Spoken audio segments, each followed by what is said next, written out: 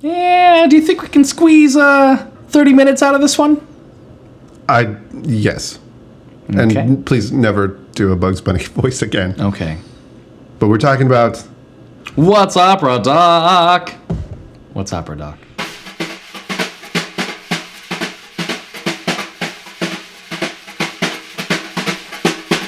Good day and welcome to Writers Get Animated. I'm Chris Leva. And I'm Mackenzie Worrell. And today we're talking about one thing.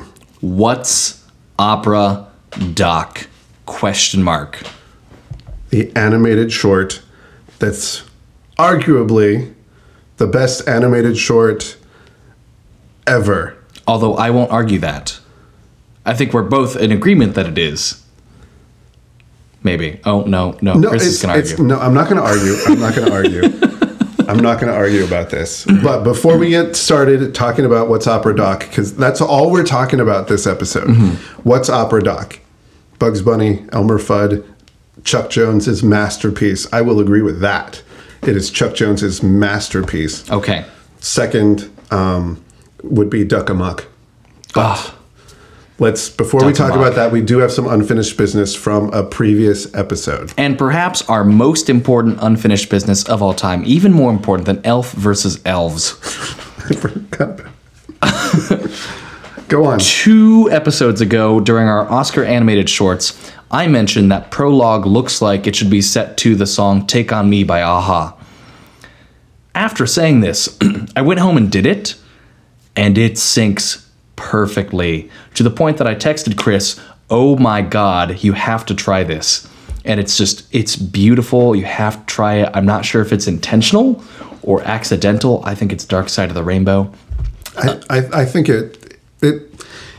there's something about the pacing. I don't think the structure was meant to work as well as it does. I don't think they went for it that way, but there's something about the pacing and the structure of that beginning. So we're going to have a treat. We're going to make sure that you are able to see and witness this. We're finding a way to get this out to you. We'll send out instructions. Onward to today's topic. What's Opera Doc? The 1957 Chuck Jones Merry Melodies classic. Masterpiece. Clasterpiece. It's a clasterpiece. Yes. Which sounds way worse than a classic masterpiece. I can't think of another way to do that. That's the only way I can think to match this. Masterclass. Oh, no, that's something different. That is, yeah. Clasterpiece. Clasterpiece. The Clasterpiece. Which is, I always feel like as a kid, this is something I'm like, oh yeah, it's an old cartoon. It's one of the first Bugs Bunnies. It makes sense. Cool. It's awesome. Doing research, it's actually like season 19 of Bugs Bunny. I mean, Bugs Bunny first appeared in a show 1938. So he's an old character. And by this point, 57, we've seen a lot of Bugs and Elmer. Yeah. And I think at this point, that's part of what makes What's Opera Doc so good is we've seen a lot, but let's do something a little off the wall. Let's take this relationship, meta the crap out of it, and set it to opera. Like you do. Which is also the secret of many successful Merry Melody shorts with the Rabbit of Seville. Can't think of a third one. There are others. But pulling this together with the Wagner music and everything, and there's something that elevates it just a little bit higher, which we're going to talk about a little bit as we go. But just getting into this, a lot of people consider this to be the best short we've talked of all time. There is animation historian Jerry Beck, whose website, cartoonbrew.com. Check it out if you haven't. There's a lot of great articles on there. I've spent a lot of time combing through their archives.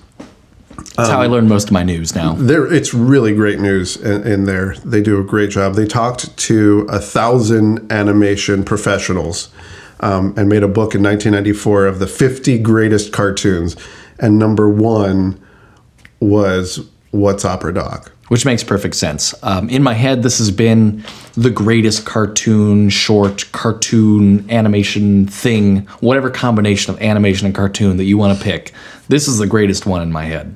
Well, in 92, the Library of Congress deemed it quote, culturally, historically, or aesthetically significant, and they preserved it in the National Film Registry. It was the first cartoon for that honor. I did not know that. Which is weird, because it's 1992, and you would think that other things would have... Like Mickey Mouse, Steamboat Willie. Something, you know. Which I imagine has been preserved now. I would certainly hope so. I would guess. I could think of a couple things off the top of my head that should be in there. I don't know. National Film Registry has such interesting choice now. It's like they ran out of live action now, so it's like, we picked this movie that no one's heard of from 1942. I know, they just keep pulling it out. Yeah. We must have all the movies from the 30s and 40s in the film registry now. Good. Saved. Moving on to the 80s. So, Chris, what was your experience with What's Opera Doc? When did you first encounter it? What did you think of it as a kid? What do you think of it now? Oh my gosh, that's a big question, Mackenzie. It's 3 questions. Well, you listed it like it was one question with multiple commas. I'm practicing to be Katie Couric. I think you're doing quite well. Thank you. Well, Katie, I think I can answer that question with another question, which is, when?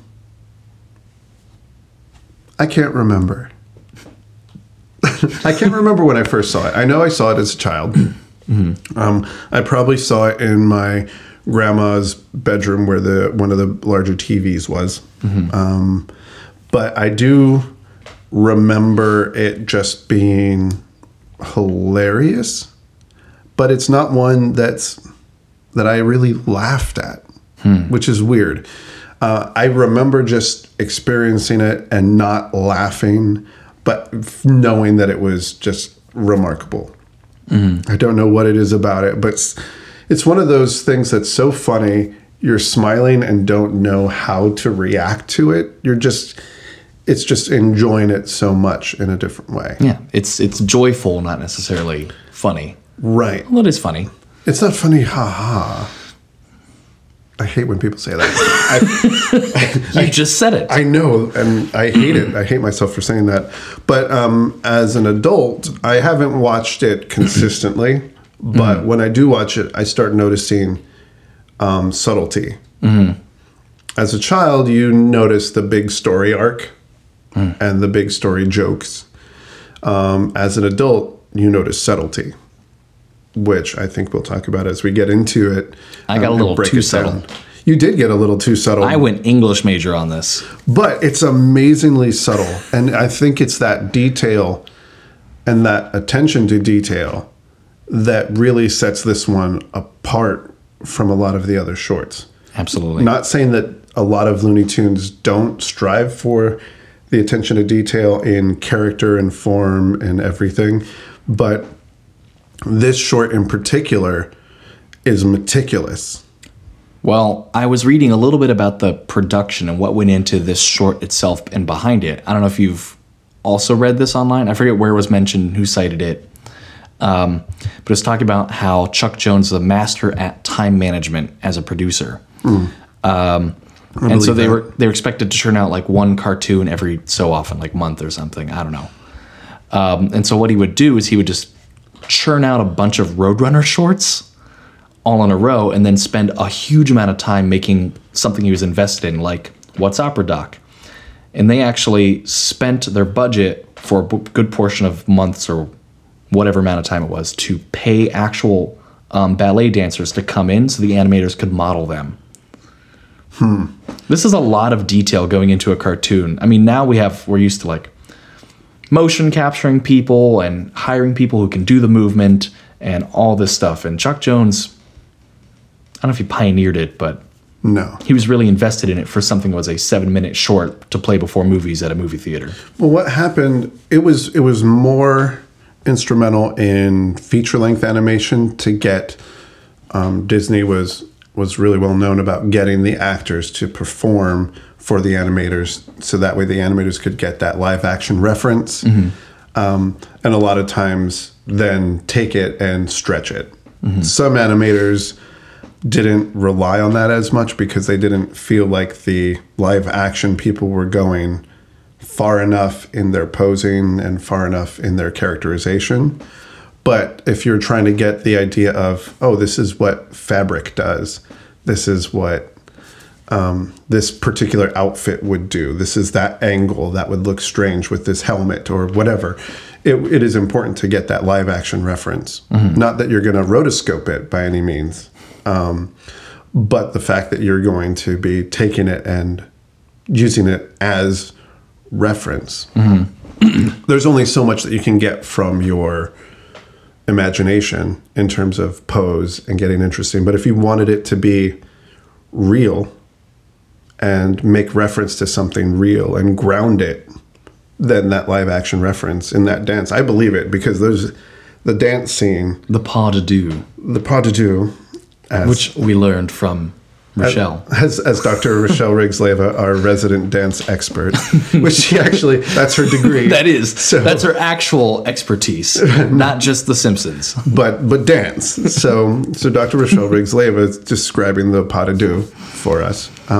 It looks legitimate, and it gives it that legitimacy in terms of grounding that short needs. And it's so fascinating that they go to such lengths to represent ballet and opera in such a proper manner, because someone else pointed out in line, this is, for many kids at the time and even today seeing this is their first exposure to opera and ballet, having never seen either of these things before.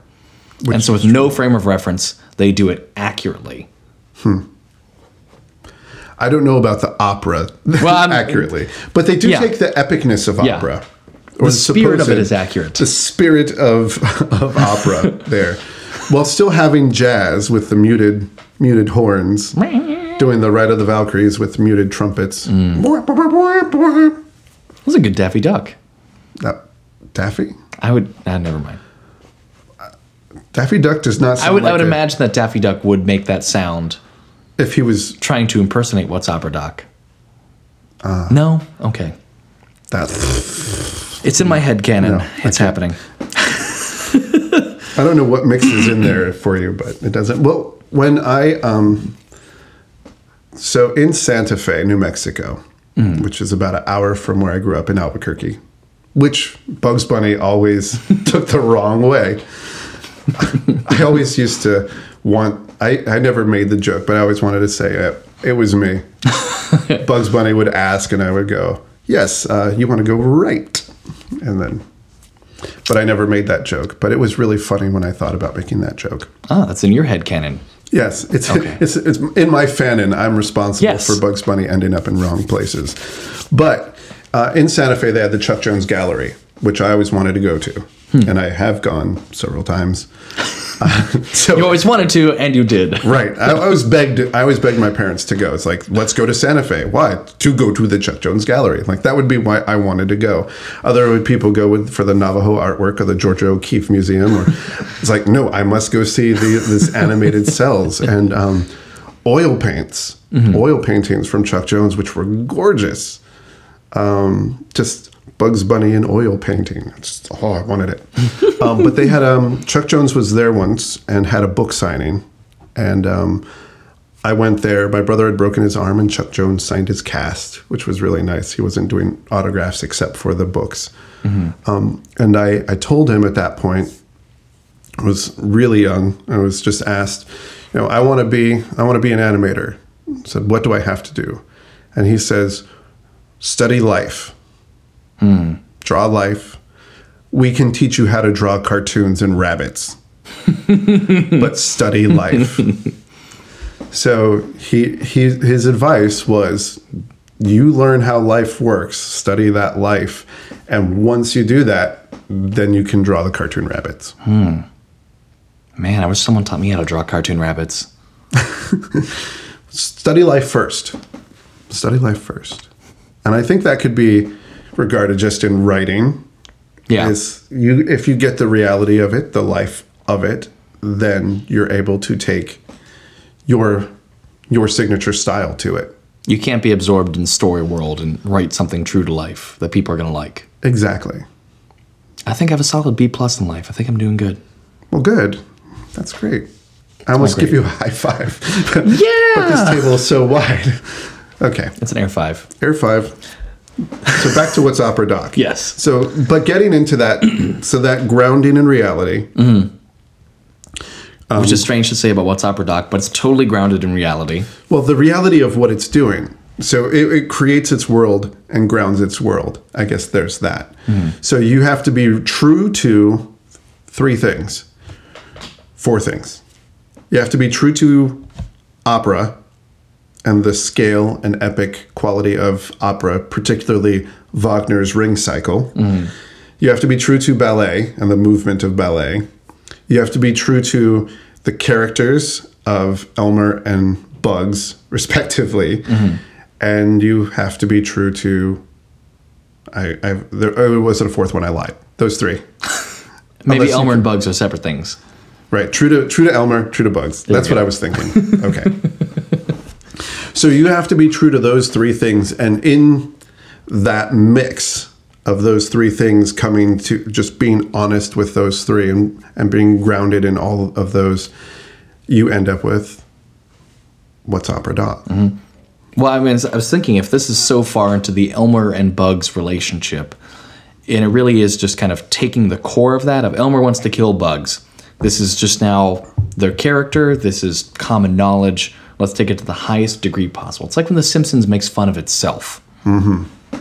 Like, yeah, they're parodying themselves, but it's because we all know, like, Homer's going to do this. Marge will do this. And it subverts those expectations, which is ultimately what what's opera doc does. That's hard to say. That was. Never say that again. So what happens in What's Opera Doc? What is the plot? I think it's, with something this classic, it's easy to talk about what happens, but it's hard to talk about the plot, because we all have seen it many times usually. I've seen it 2 or 3 times this week. Yeah, I saw it this morning. Yeah, where exactly. Jack saw it for the very first time. Oh. He did not laugh. Did he like it? We'll talk about it. Okay. But he did not laugh until the very end. So, but we'll discuss it. Okay. We'll discuss it. Spoilers for the end of What's Opera Doc.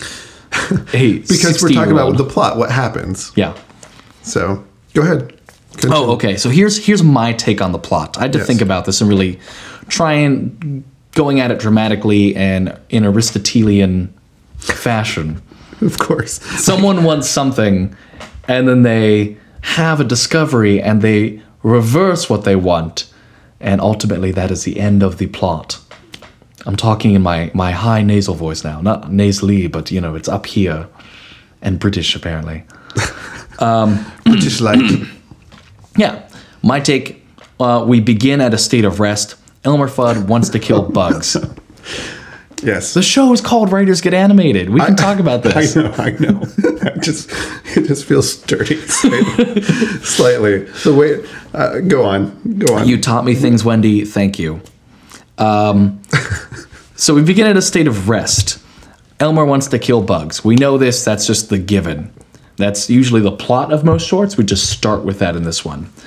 And so Bugs distracts him with love, which is something that we don't always see him distract him with. I think we've seen it before, possibly. We have. Yeah. And in this case, we get these lovely eyelashes at Elmer Fudd as he's falling in love. And he finds something more meaningful than killing the wabbit. He finds love and meaning in his life. And he has that. And then the helmet falls off of Bugs, who's in disguise as Brunhilde.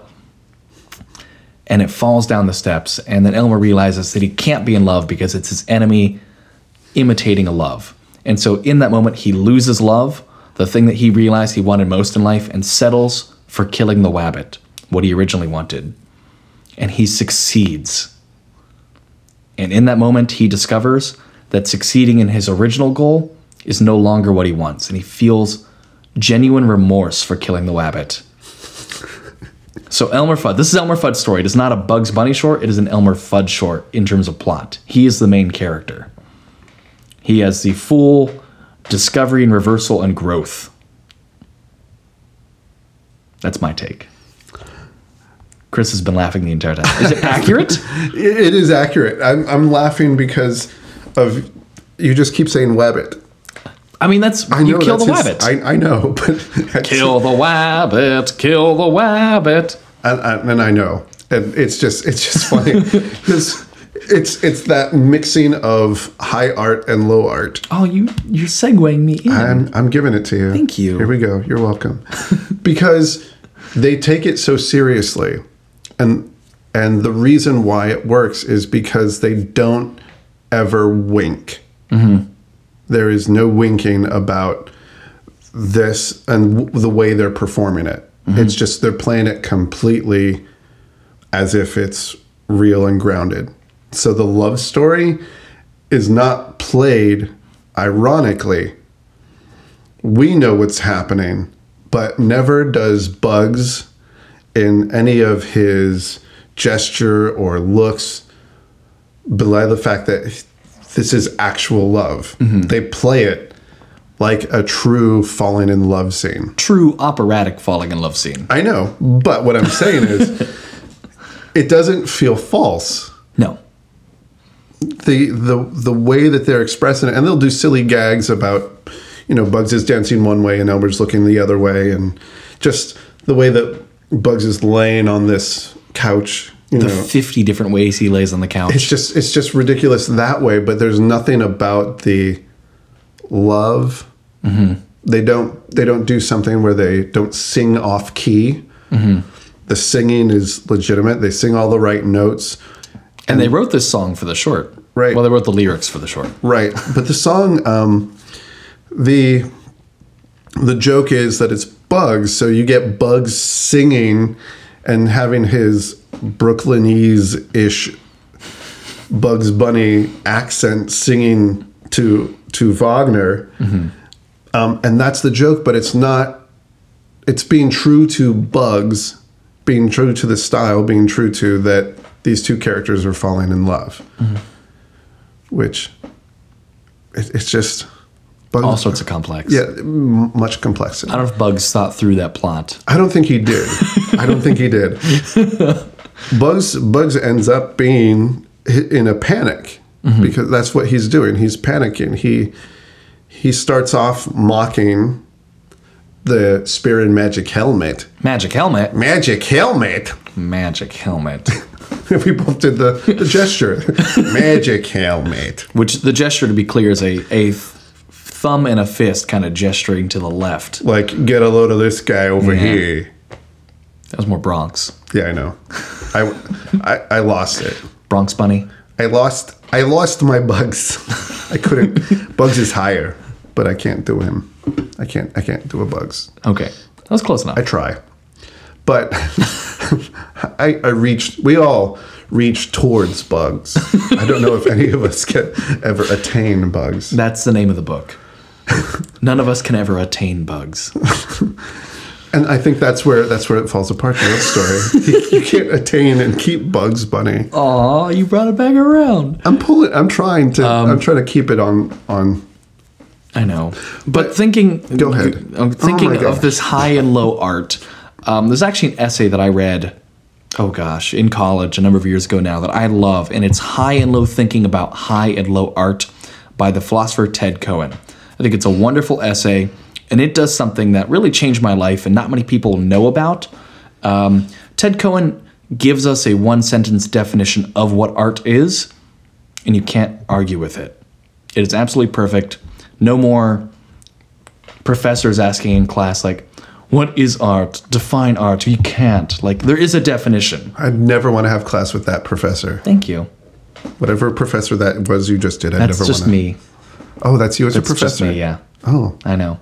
Okay. I'm not a professor, though. But Ted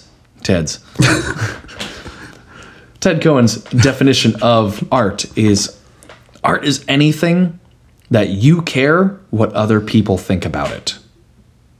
Say that one more time. Art is anything that you care what someone else thinks about it. So with this table in front of us, Chris mentioned it's rather long and we can't high five. If I care that he cares about this, then I'm also concerned about the well-being of the table and how people perceive the table. I see it as a work of industrial art, and I want to know what other people think of it. When I decorate my apartment, I want to know what people think of that decoration because I've invested a lot of time and effort to create a feeling. It is art.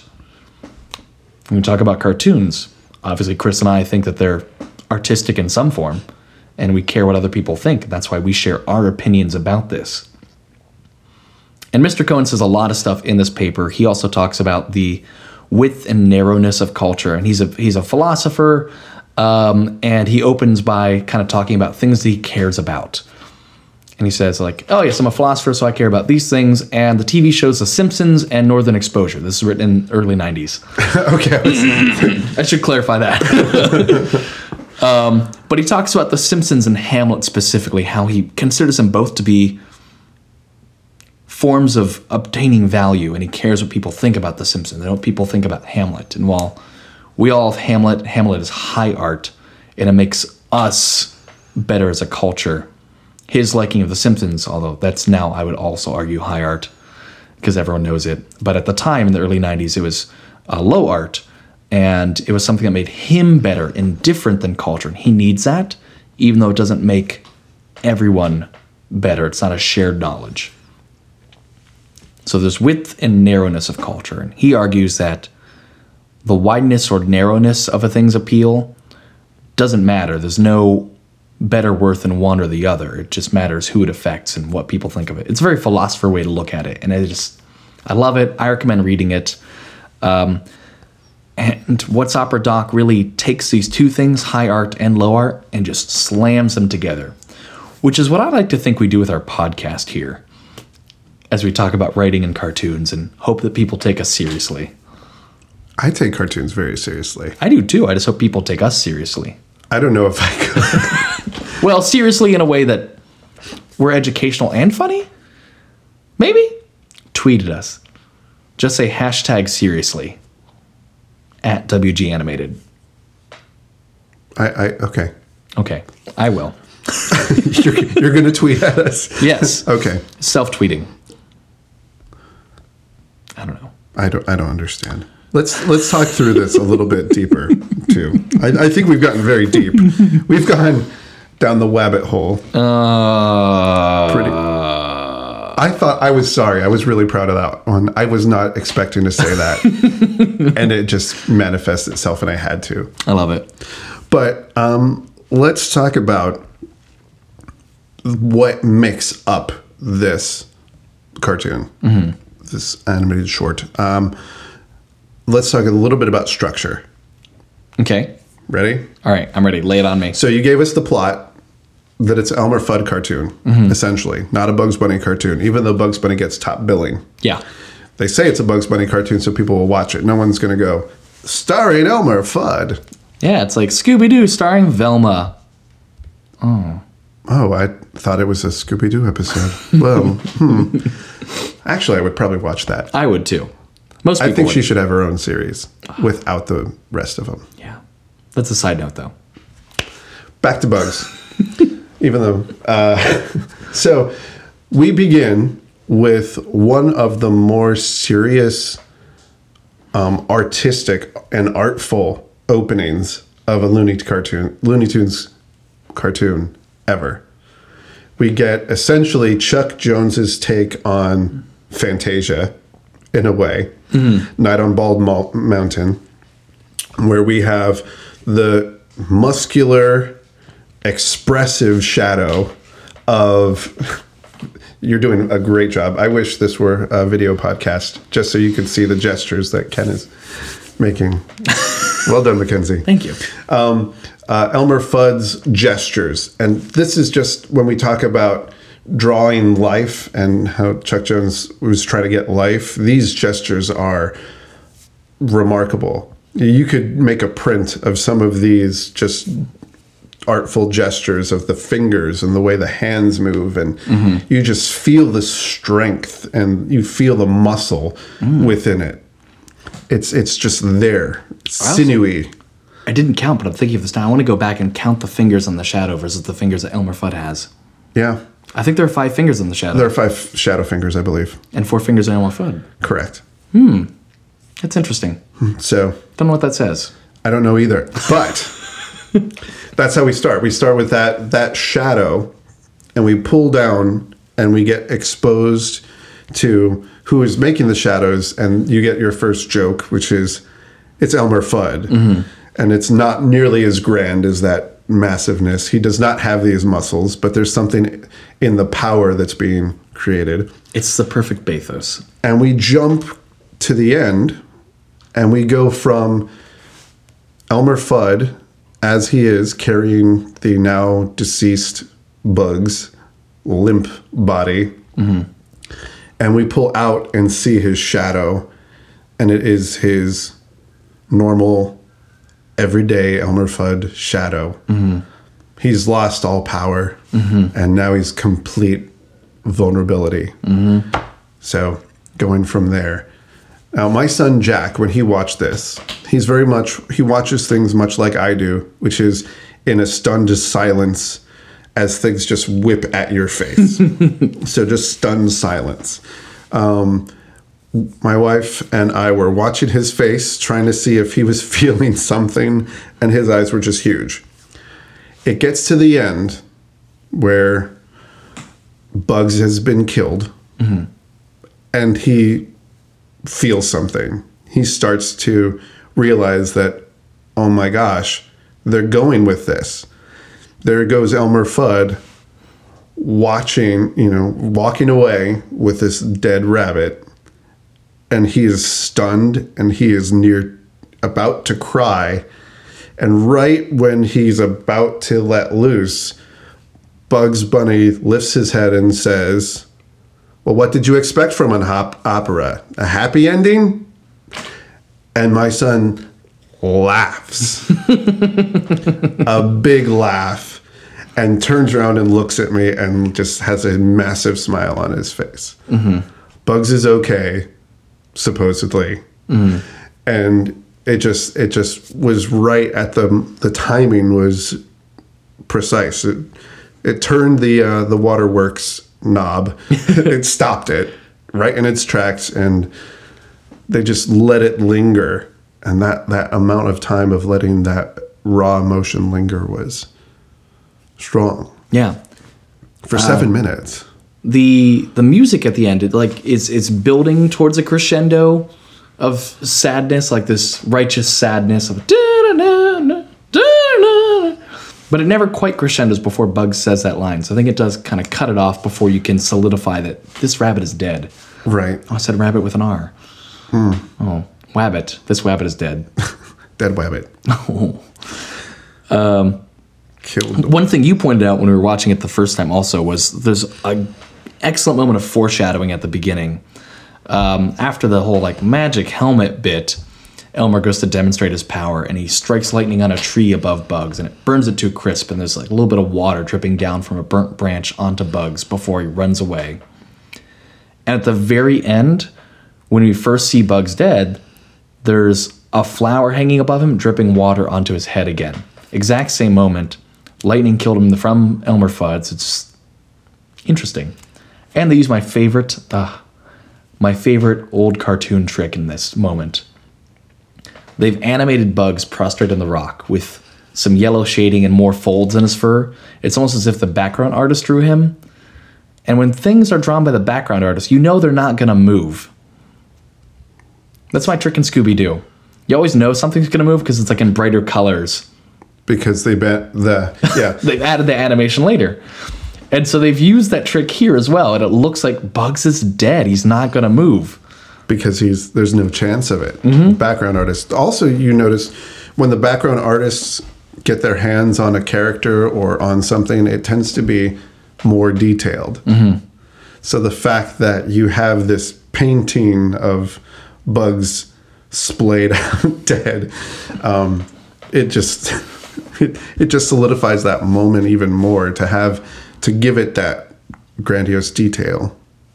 Because even when Bugs enters as Brunhilde, trying to save his skin, there's not as much detail there.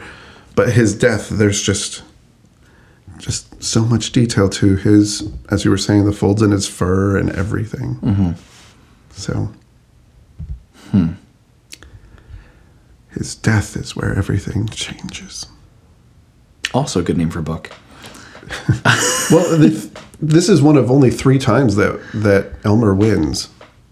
Which is fine. I mean, you got to throw Elmer a couple bones throughout history. Yeah, and the entire series, as it were. Elmer's won 3 times, and this is one. It's so tragic. He realizes he didn't win by winning. What was he expecting to do? Was he going to eat the rabbit? It's a play on the trope. He was trying to kill the wabbit. He's always trying to kill the wabbit. That's what they do. But usually when he's hunting, he's trying to eat the wabbit. Eventually. I don't think he figured it out. Could you eat? I don't know. Could you eat a wabbit? I have eaten rabbit. It's tasty. I tried it once and I could not. I had visions of Bugs and Roger Rabbit, and as I chewed, it caught in my throat. I could not finish. And it was an expensive dinner too. Ooh, no. I could not eat that rabbit. I also can't eat duck. Duck season. Wabbit season. Duck season. Anyway, we're off track. I think the last imagery that I really want to point out myself, because this really struck me, is when it's in the Return My Love song, and Bugs has gone up to like this gazebo high up these stone steps, and then we get a shot of Bugs looking down at Elmer, kind of wide-eyed and blinking at the bottom of the steps. He's like, oh, yes, like ready looking up at his love. And Bugs knows what's really going on. And then they go up and do their dance, and then on top of the gazebo, Bugs' helmet falls off. We get the same shot looking down the steps as the helmet plunks down the steps. And this time, Elmer's at the top, and he also realizes what's going on. I love this moment. It's so English majory. I just really appreciate it. You're not thinking that they saved it so they wouldn't have to paint the background again? I mean, that works too. But the best things happen. Do you want it good? Do you want it fast? Or do you want it cheap? Pick 2. Good and fast. I think they did good and cheap. You think they did good and cheap? Yeah, they spent a lot of time on this one. That's true. So it did it good and cheap, and they saved a background, but they also used that well. They know what they're saving money on and how to play with that, possibly. Or it was intentional. I don't know. Who knows? Was Bugs really... was it fake for Bugs, or was it real love? I think it's a lot like the Joker and the Batman relationship. Is that real hatred, or are they just like friendly enemies? Depending which run of the comics you're looking at. Not Grant Morrison. Are you positing that Batman and the Joker are frenemies? A little bit. They might have a burn book or something. Okay. But like Bugs and Elmer, they've had so many adventures, maybe not together, but with each other. Yeah, of one trying to kill the other. Mm-hmm. This is a relationship. It's very Stockholm Syndrome. What's really interesting is that Bugs, the first time Bugs runs away, Bugs knows that he can't get away. So the only way that he can save himself is to transform to a woman. Mm-hmm. Brunhilde on a massive horse, operatically proportioned horse, or as we would think. I've met many as felt opera singer, so they're not all horse-sized. That did not come out. Did not come out right at all. I meant the size of the horse. Oh my god. You're trying to be nice. So many. I'm seeing my friends' opera faces, and they're all slapping their heads now. The horse is very curvy, which is one of the very interesting visual jokes they do play in this short. And I think you wrote at some point, was it Chuck Jones was saying that they gave the horse the operatic curves they couldn't give to Bugs? Yes. Which makes complete sense. Like, the horse looks like opera. Yes. Bugs can't. You can't give Bugs the... He didn't have time for the role. Typical, right. Mm-hmm. He couldn't Christian Bale his way into I was going to say Christian Bale. Yes. He couldn't Christian Bale his way into the size of opera-ness that he needed. The stereotypical size of opera. Stereotypical. That's the word I was looking for. Stereotypical. Not right. Horse-sized.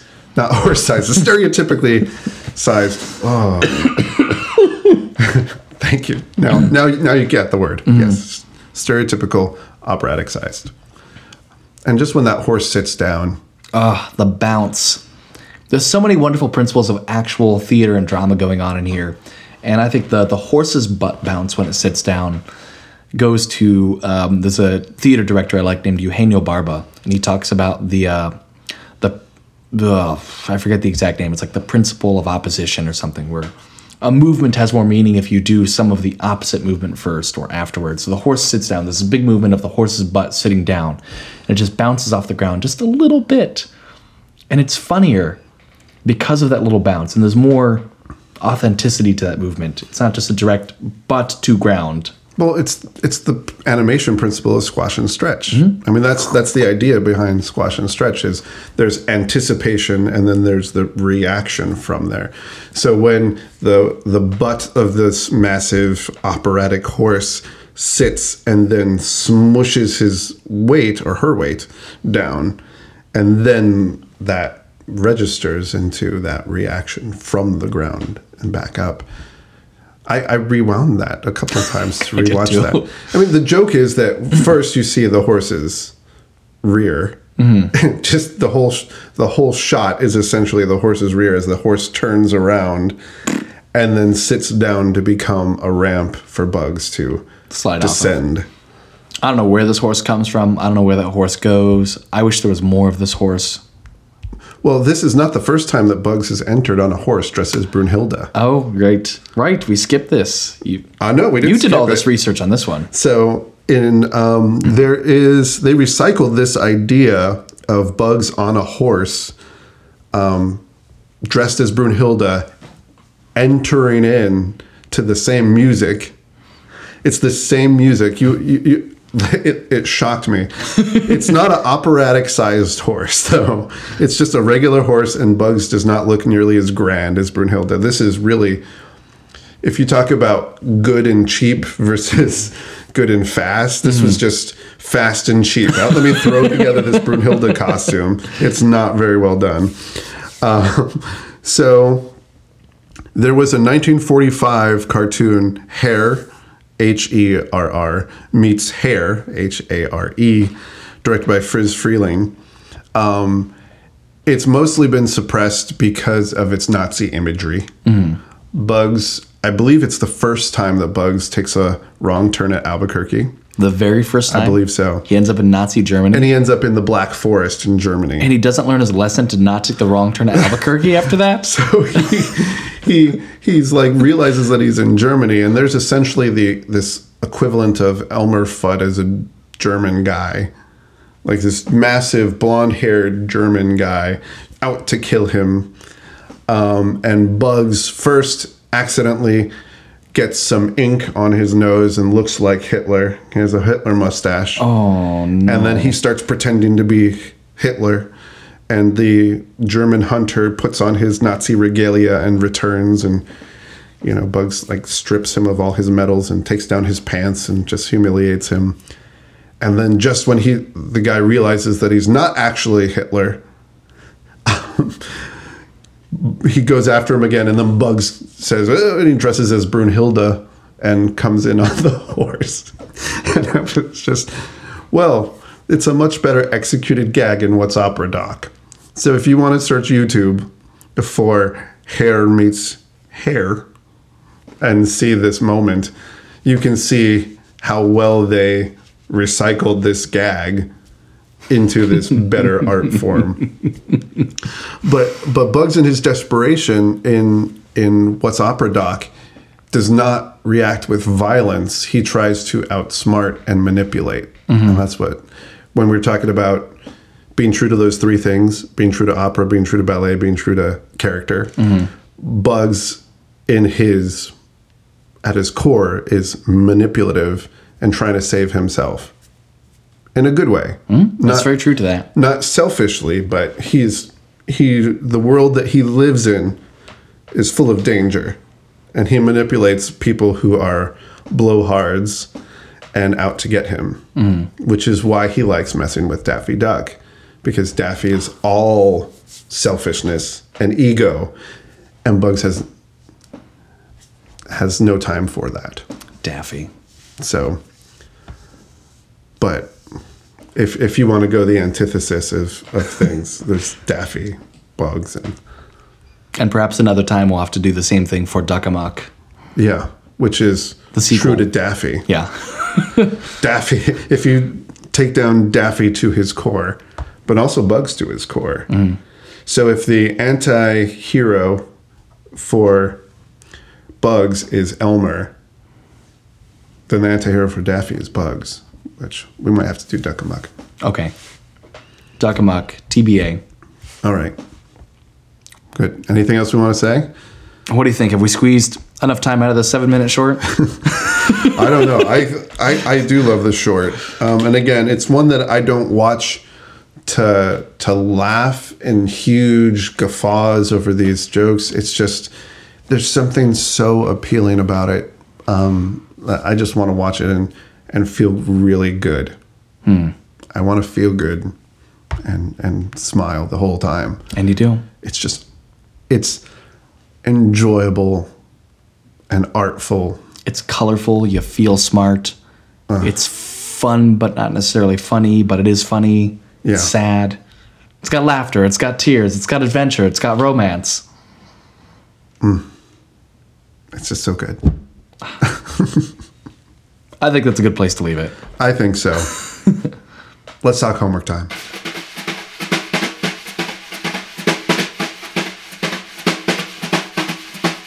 So for next time, we're going to be talking about diversity in animation. I love there's a question mark in the middle of that. Diversity in animation? Diversity? Was it a question mark? I don't know. No, that's what we're talking about. Diversity. Diversity. Period. In animation. So we have one episode that you can go out and watch specifically. An episode of Star vs. the Forces of Evil, Season 1, Episode 5, Diaz Family Vacation. Also for your homework, try to think about cartoons with people who aren't white as the main characters, or The Simpsons, because they're white also. Though they are yellow. Yeah. They are white. White in spirit. So think about cartoons where we don't have like a straight white male main character, and what that means and how that might mean things to other people. Oh, it's generic, but that's your homework. Think about that.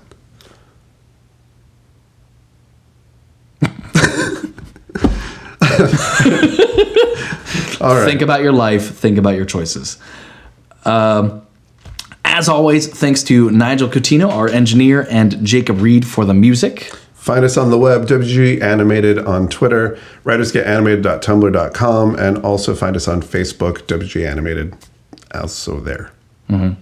And if you enjoy our episodes, leave us a review on iTunes. Review my podcast review. Oh my God. No, stop. That's all folks. Good night, everybody.